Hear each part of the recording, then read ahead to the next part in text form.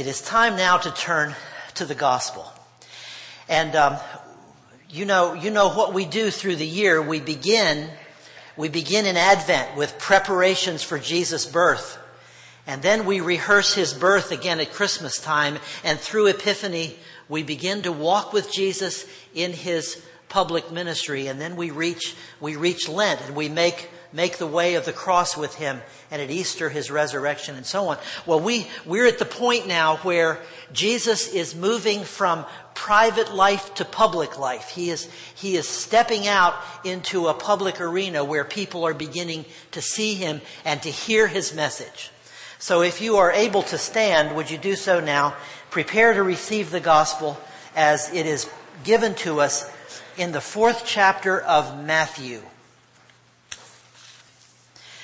Now, when Jesus heard that John had been arrested, he withdrew to Galilee.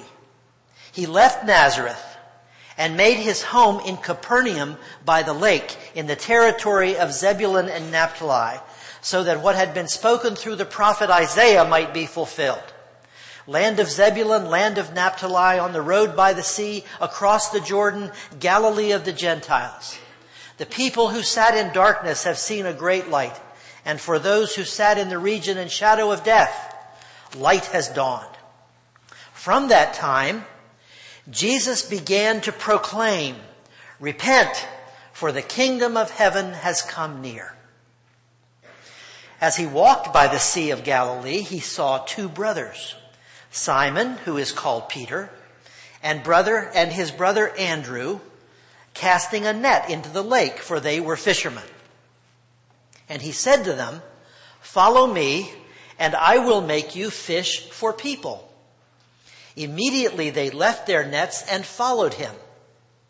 As he went from there, he saw 2 other brothers, James, son of Zebedee, and his brother John, in the boat with their father Zebedee, mending their nets. And he called them. Immediately they left the boat and their father and followed Jesus. Jesus went throughout Galilee, teaching in their synagogues and proclaiming the good news of the kingdom and curing every disease and every sickness among the people. The word of God for the people of God. Thanks be to God.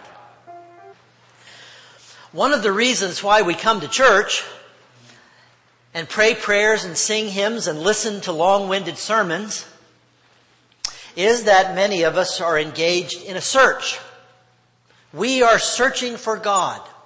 We spend much of our lives looking for the meaning of life and the point of it all and the identity of the one who made us and who made our world. We're looking for focus, for energy, for encouragement to keep going, for relationships that make the journey of life fruitful and enjoyable. In some places, and here sometimes, we even design services for those who are searching. We call them seekers. They are out looking for God, looking for meaningful, relevant ways to worship. They're looking for a mission in life. But, as is often the case, we human beings get it all backwards and upside down. We tend to get all caught up in our search for God when that's not the way it is at all. Jesus, God himself, never, ever sat back and waited for people to stumble upon them. Instead, God is the one who always reaches out, always goes forth, always calls. "Come, follow me," Jesus said. "Come, follow me." Jesus did things different than others did. And you know many of the stories that the Gospels tell about Jesus and how he was different. He did things different. He did things unexpectedly. And it sometimes got him noticed. Often it got him in trouble. The way that Jesus did things differently. But he never did things just to attract attention or just to get himself in trouble. He did things for a kingdom reason. There was always a reason why Jesus did things different.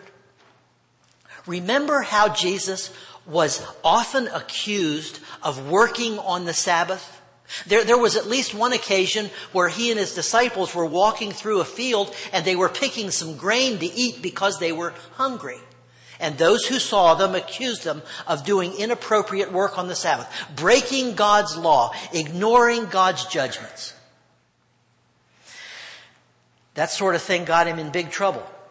But he did those things for a kingdom reason. He did those things to show and demonstrate God's relentless love for us. How God doesn't let anything get in the way of helping and healing and feeding us. And then there were times when, again, many occasions, where Jesus was accused of eating and drinking with sinners. Remember some of those stories? Again, he didn't do those things just to get in trouble, but he did those things. He associated with bad people in order to demonstrate that nobody is out of God's reach. No one is beyond God's care. Well, we encounter in this story from Matthew 4 another occasion when Jesus did things differently. And he did them in such a way that it got him in some trouble. But because you and I aren't Jewish and because we don't live in the first century, I bet you did exactly what I did. You heard that story and weren't even aware that Jesus was doing something unconventional. But in those days, a conventional rabbi like Jesus was, a rabbi did not go out and call disciples to follow him. It was considered bad form for a rabbi to do that, to go out and beat the bushes and ask people to become his disciples. The greatness of one's teaching, the convincingness of it, what was supposed to be compelling enough to attract disciples to a rabbi. So a rabbi would stay put, and the disciples would come and travel from all over to come and sit at the feet of this rabbi and learn from him. But Jesus did it differently. He was unconventional. He went out and he called his disciples. He reached out to them and he called them, come and follow me. He reached out to them. And a rabbi in those days would be very careful about the disciples that he picked. So many would come to a rabbi, he couldn't take them all. So a rabbi would always want in his school, he'd want some smart people, some people who were really sharp mentally and who could grasp new ideas and challenge the rabbi somewhat in his thinking, and they could have good conversation. Well, the rabbi would also want some big fellas too to do some of the work around the synagogue, to move the pews around and all that sort of stuff. A rabbi would also want some rich kids so that their parents would support the school. But Jesus didn't do it that way. He didn't stay in one place and expect others to come to him. Jesus went out seeking. He went out reaching out, calling those he wanted to follow him. The Bible itself, Old Testament and New Testament, Hebrew Scripture and Christian Scripture, is not so much a record of our search for God, but it is an amazing account of the extraordinary lengths to which God will go to search for us, to reach us, to call us, to engage us. Just a few weeks ago, we remembered and we rehearsed the Christmas story. Did you notice how, as we read through the Christmas story again, hardly anybody in the Christmas story was looking for God? They weren't looking for God. They weren't searching for something more meaningful in their lives. Their lives were full and placid as you go. Mary and Joseph and the shepherds, they had plenty of work to do. They weren't looking for more, probably because they were relatively poor people. They were just looking for their next meal, trying to survive from week to week, trying to get by. They were searching for daily bread and probably not a whole lot more. It was God who came to them It was God who sought them out, who came after them, who called them, who had work for them to do. John begins the first chapter of his stirring gospel by talking about the people who have sat in darkness. We heard it repeated in this morning's lesson from Matthew. People who have sat in darkness, and that's our plight, and that's our tendency. A good way to characterize our search. When we are the ones who are searching for God, our search is little more than a groping around in the darkness. But God is the one who searches for us. God is the one who seeks us, who finds us, who calls us. So the first Christmas story that I hope is still fresh in our minds is not a story about how we found God in our darkness groping, but it's rather an amazing account of how God came to us. God found us. God reached out to us. And the story goes on. And here today we encounter Jesus. We encounter Jesus still going out and still seeking others. Unconventionally, unexpectedly. That's not the way rabbis behaved back then. But that's what Jesus was doing. And Jesus' decision to do it differently was an intentional decision.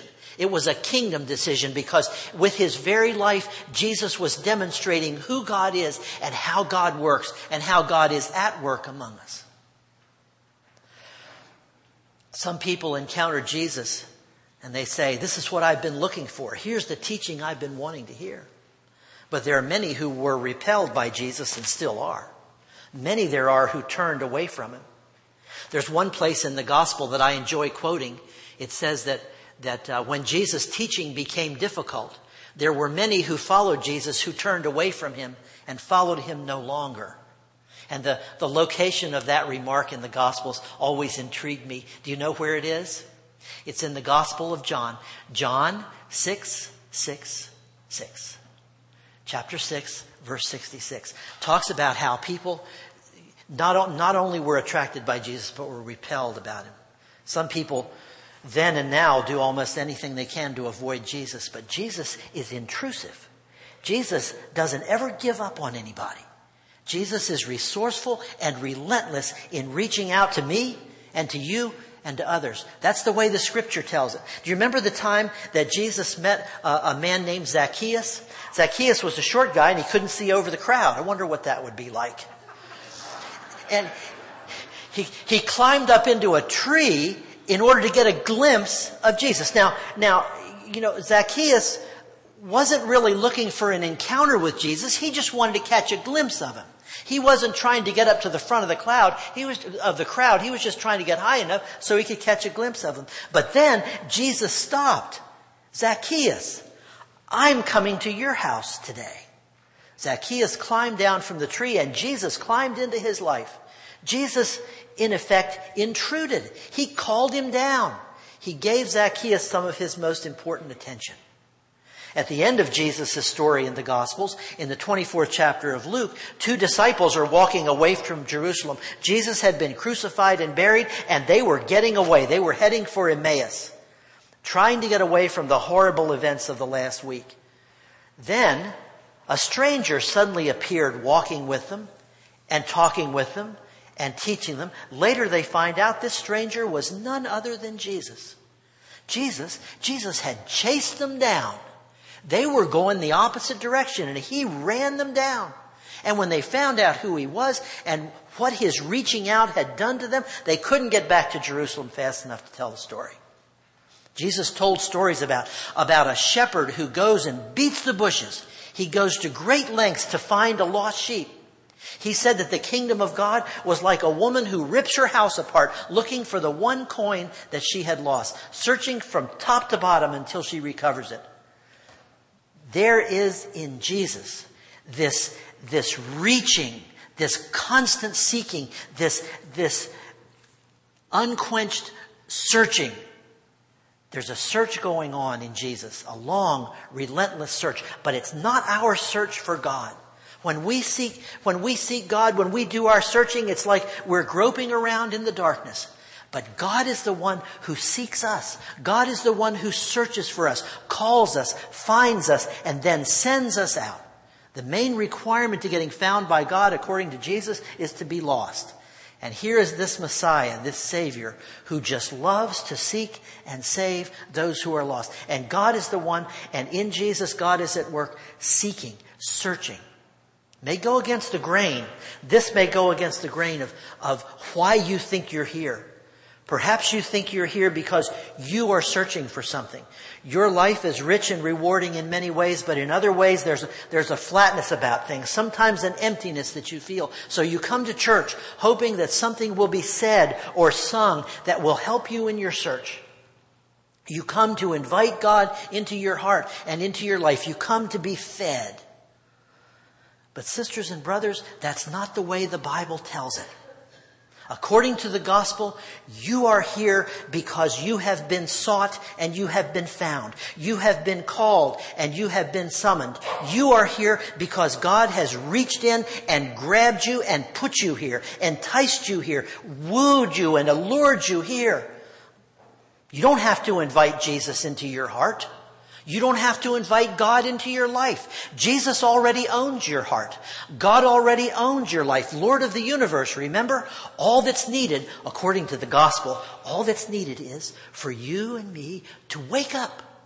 To wake up to the fact that God is present in all of us and in all things. God's all about us if only we have eyes to see and ears to hear. Wake up. That is our work. Not to search for God and try to find where God might be hiding. And in what mysterious ways God might be concealing himself? Not at all. God is present and with us all the time. Remember Emmanuel? We talked about that at Christmas time. God is with us. Our work, the gospel call, is for us to wake up to God's presence, to God's love. Wake up to the fact that God is relentlessly searching for us. It is not you who finds God, but it is the seeking God who has found you. If you noticed in the bulletin, the title of this message today, it's called Seeking God. You know, you can read that two ways. Some of us, initially when I look at it, I see seeking God because I am seeking God, but that's not what I intend. Seeking God speaks of the God who is seeking. It is God who is seeking us. Our God is a seeking God.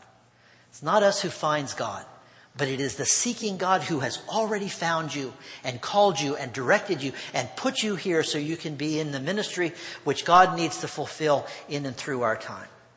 Jesus went out calling disciples. Simon, Andrew, James, John, and the others whom we'll encounter in the weeks ahead of us. That's not the way the rabbis usually did it. By doing it that way, Jesus attracted some negative attention and he opened himself to significant criticism. Wonder what's the matter with this guy? His message must not be very good. His teaching must not be very engaging, or the disciples would come to him. But Jesus did it that way for a kingdom reason, to demonstrate what God is up to and how God is at work in our world. And God is still up to the same thing, calling you and me, sending us into fields of ministry and service, deploying us to places of need. There may be times that you, like I, are looking for God, seeking God's presence when I feel alone, longing for God's love when I feel abandoned or in need, needing God's comfort when I am fearful because of illness or death. But when you and I are looking like that, what we inevitably find is the God who already knows us, the God who already loves us, the God who has already given himself for you and for me that we might have life and have it in abundance. Our work, our job, is to wake up to God's presence in our world, to wake up to God's work in our life. Amen.